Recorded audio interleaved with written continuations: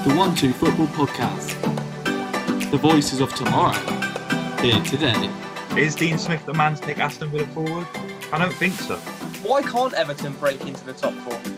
Ole Gunnar Solskjaer will lead Manchester United to a Premier League title. He just needs time. Hey guys, welcome back to the 1-2 Football Podcast. I'm Nathan, and today we are talking all things Tottenham, which is quite exciting. But obviously the most important thing is I'm here with Ollie and Kieran, a delighted Kieran after what happened this past week. Do you want me to kick off? Yeah. Yes. A speechless Kieran after what's happened this past week. This is a privilege. Oh man, who'd have thought that following on from Spurs United, I would come out the winner. Well, not me. I still think I'm the winner, sitting in a Manchester pub watching you get all sad and glum, that was a highlight. That's fine though, because you have a PE teacher as a manager, and the only reason you've got any points in the Champions League is because of Cristiano Ronaldo. I'm not Ollie out. I've never been Ollie out, so I'm not annoyed. I personally We'll get straight into this whole Conte debate because it seems we're going there straight away. But I just want to start off and say I feel bad. I know it wasn't the best of start. It wasn't necessarily the most worst of starts, but I feel bad for Nuno. He was literally sacked for doing what Nuno does. And also, I feel like Tottenham only jumped this early because they knew Man United were probably getting ready to go for Conte. So I think they just wanted to beat United to that because they knew he was of interest. So for me, I just feel like Nuno's been pretty hard done by. I can understand, results weren't brilliant, but I do think they have definitely jumped slightly because they didn't want to lose out on the number one. I mean, why wouldn't you, really? When a manager like that is available. No disrespect to Nuno here at all. He was the wrong man at the wrong time for the wrong job. It was not what Spurs fans wanted. Mourinho was quite a pragmatic coach in that we didn't really get the free-flowing attacking football that we got under prime Pochettino. And, I hate to coin the term, but, Nuno was often described as Mourinho, but without the CV. Two very similar managers in how they like to set up their teams and how they like to implement game plans. It's just Mourinho's got bundles of trophies to go along with that, whereas Nuno doesn't.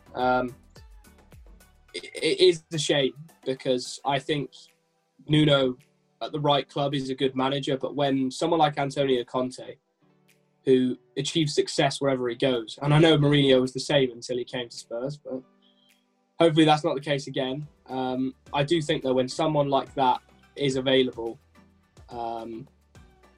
you have to go for it.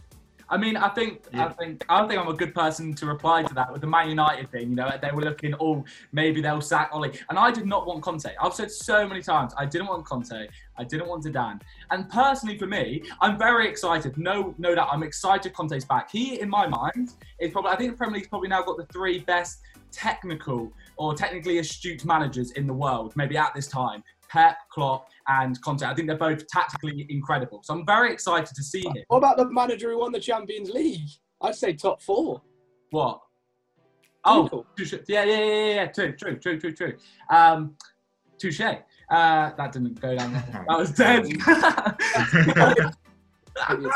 Anyway, back to my point. I'm very excited to see him in the Premier League. I'm quite excited to see him at Tottenham. I think it could go well, it could go not so well. But I didn't want him at Manchester United. I didn't think he was the right person for Man U. So I'm actually quite happy that he's gone Tottenham, and Tottenham have taken him off of our list, that we can't get him now if we do end up sacking Ole, which now I'm not going to lie, I don't think we will. Definitely not before Christmas. Maybe not even before next summer, because the little amount of managers actually available. But I'm very excited to see this happen at Spurs. But it'll be interesting to see how it happens and who will do well and bad. Because I think Dele Alli's in big trouble. Yeah, it's interesting with how the Tottenham team fit Conte's style. Because, you've got certain players in there like Reguilon who will probably thrive in that three at the back. We all know Conte plays with the three at the back, the wing backs, two strikers up top. And I think Reguilon was perfect for that. The left wing back, Kane and Son, I'm super excited to see how they get on up front. Because, Kane and Son it does look like that Lukaku Martinez thing that worked so well for Inter Milan last season. But there are a couple of players in that midfield region that you do worry for. Dele Alli is is he going to stay there? Will Eric Dyer be, these mainstays of Tottenham, will they still be around? Not that they're fantastic players, but the people we're used to seeing at Tottenham, players like Ndombele, there's 2 managers now that haven't been able to get the best out of it. You got, and also Brian Hill, some of these wingers, Bergwijn, Moura, where do they fit into this Tottenham team? I suppose Kieran will know better than anyone, but who do you see standing out in the Conte system, just off sort of first impressions? I think this is the best we're going to see of Tanguy Ndombele, if I'm honest. If you look at what Conte was able to do with Pogba at Juventus, he just gave him license to roam and license to be free. And I think in a system with a back 5, yes, he's been playing kind of the number 10 role.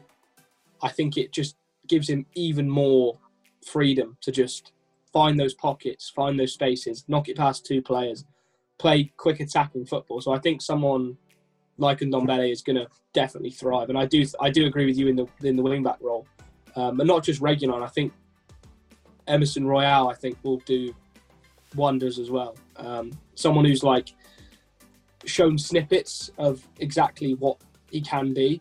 And I actually think the back 3 will probably suit a lot of the Spurs centre-backs because in a 2 at the back, I think Davinson Sanchez gets isolated far too often.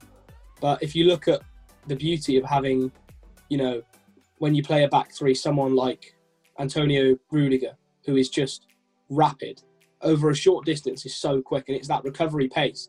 Saw with Kyle Walker when England played as a back 5, he made some mistakes, but that recovery pace was so useful for him. And I think someone like Davinson Sanchez will almost have to rely less on his defensive ability because, let's be perfectly honest, in the few seasons he's been here, he hasn't really shown that on a consistent level. I think now is the best chance for him to do that in what will likely be a consistent back 3, where I'd imagine that you probably want to play Romero in the middle. And I think this could be a worrying time for Eric Dyer, in that if we were going to play a back 5, you would put him in the middle of it. But I don't know if you want that. I think you want maybe 2 slightly more versatile centre-backs either side who can maybe bring the ball up from the back. So I think this is a great opportunity for people like Joe Roda and Japhet Tanganga as well, who can really stamp their mark on possibly playing as part of that back 3. You mentioned the back 3. I'm quite looking forward to seeing Kane. That I think, I know. Last season he toppled both the charts for goals and assists. But personally, he did it for England as well because he got so used to. I don't like seeing him come this deep. And now with this 3-5-2, I don't think he will. I think he will be further up the pitch, and I think he will get more than 1 goal to his name so far this season. So I'm looking forward to him actually just being Harry Kane who he was 2 years ago. And I know last season it worked so well for him.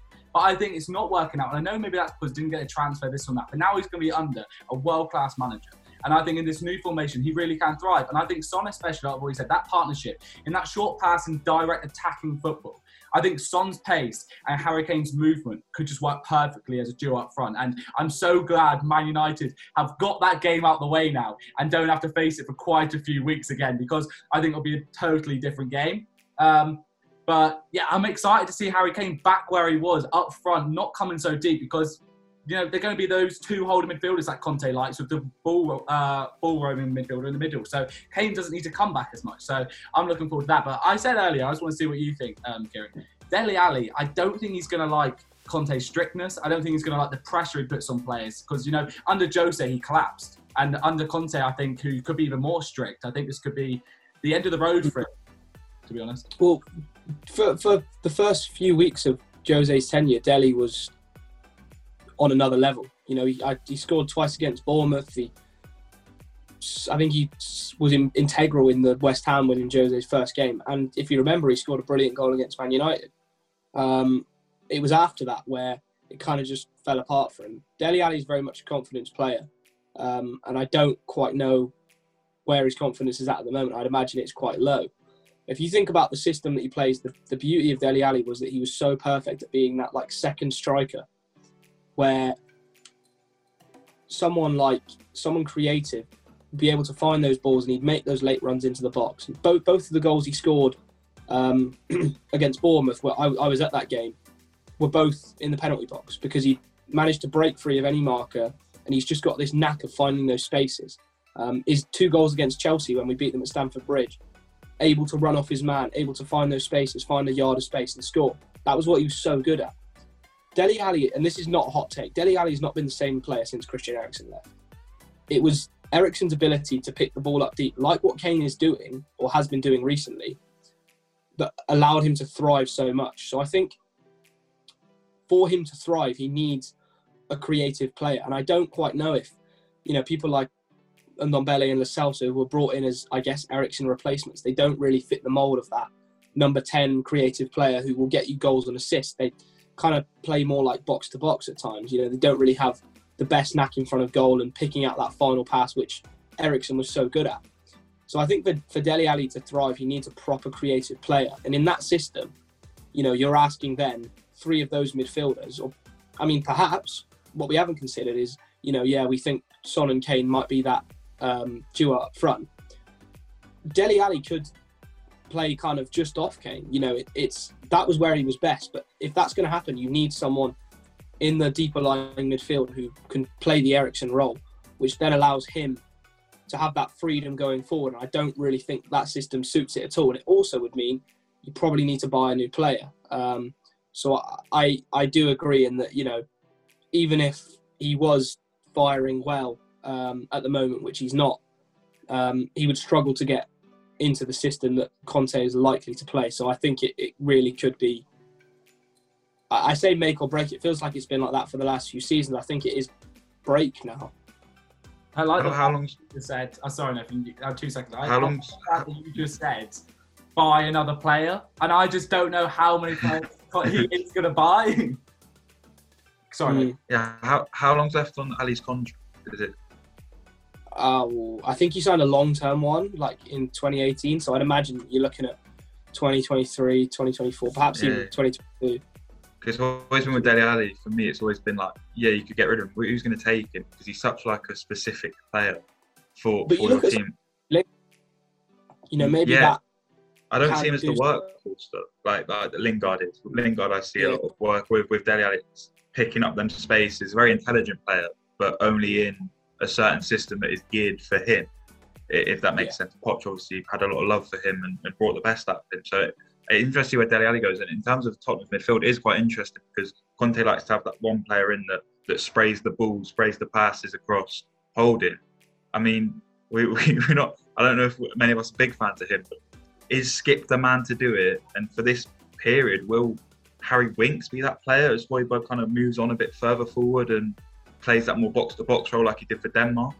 It's just that position is interesting because Skip's whole thing for me, from seeing him maybe not as much as you, is kind of breaking up play and not letting things happen. Whereas Conte likes to have that player that passes and plays the long diagonals. And is Skip the man for them?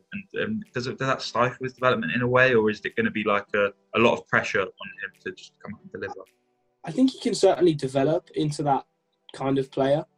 You are right in that he's very much someone who breaks up the play, will win the ball, will hassle, which is great for Højbjerg because it allows him to drift slightly further forward, and we've seen him look more deadly in front of goal, pick up more goals and assists. So that might have to be something that's slightly adapted. And you could argue that I would say that Harry Winks probably, out of the 3 who could play in that role, is the best passer of the ball. But Harry Winks is not exactly someone who is well liked at the moment at Spurs. It's just often that people find he makes rash decisions and doesn't quite possess the quality that many thought he had when he showed glimpses of it under Poch, mostly when Spurs were playing at Wembley. But like you say there, though, I think we're talking about Dele Alli, and it was quite noticeable that both of them were omitted from the Carabao Cup Burnley squad, which you'd think would be the perfect opportunity to play them.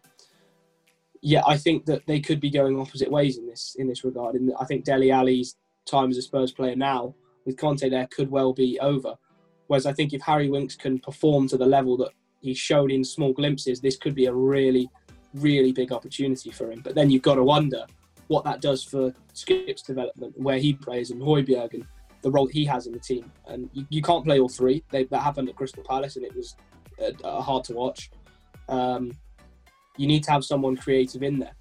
So it kind of is those three players kind of going for what I'd say is probably two roles, and Højbjerg probably leans more to one of them than the other two. So I think it could be a very kind of big battle between Skip and Winks, and it's going to be interesting to see kind of who actually plays in the Vitesse game, because that's the first game, you know, and then Everton on the weekend. It's not like with Mourinho where it was a Premier League game first. So you can work out pretty quickly the desired starting 11 shape that he wants to go with. It could be very different, or it could be Conte saying, this is the team I'm going to play on Sunday as well. Or I think that's what makes it most intriguing, is seeing who actually starts against Vitesse and then who starts against Everton, based maybe off that moment. You could have, say, 5 starters who will definitely start at the weekend: Kane, Son, Højbjerg, Romero, people like that.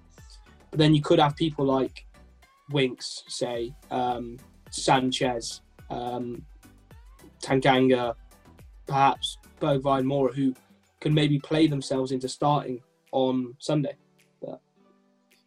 I mean, I think Conte is probably going to go for it. I don't think he's the sort of manager that plays very, very weakened teams. I think he likes to go for everything that he's in. He is a serial winner. He loves to go for it. So I think we're probably going to see a much more stronger team on Thursday that I think many of us are expecting. I mean, when this comes out, we would already know what he played, how it went, but I think he's going to go much more stronger. Just to say as well, it's a must-win game. You know, Spurs, from playing the second-string team and making 9-10 changes per game, Spurs aren't set on to get out of the group at the moment. I think the drew in Rennes, beat NS Mura, lost to Vitesse in the last game week. So it's not exactly nailed on. So maybe, regardless of even if we had 9 points from those games, Conte will play the same. Conte will play a strong team. But, you know, now with how it's looking, I think he's way more likely to. That would be a big. That would be a big statement to win the Conference League. You know, I think as much as people might want to hate on the competition, if Conte can get it right, Tottenham aren't going to win the league this season. If Conte come in and go, right, we're going to win this, and it just breeds a winning mentality. So yeah, I wouldn't be surprised if he went through it. You can check out the next episode on Spotify, iTunes. Check us out on Twitter at One2Football UK. All the other social medias, same name. And also check out one2football.com. We've got an actual growing list of contributors. There's going to be so many articles coming up. Really excited for it. But until then, we'll see you next week.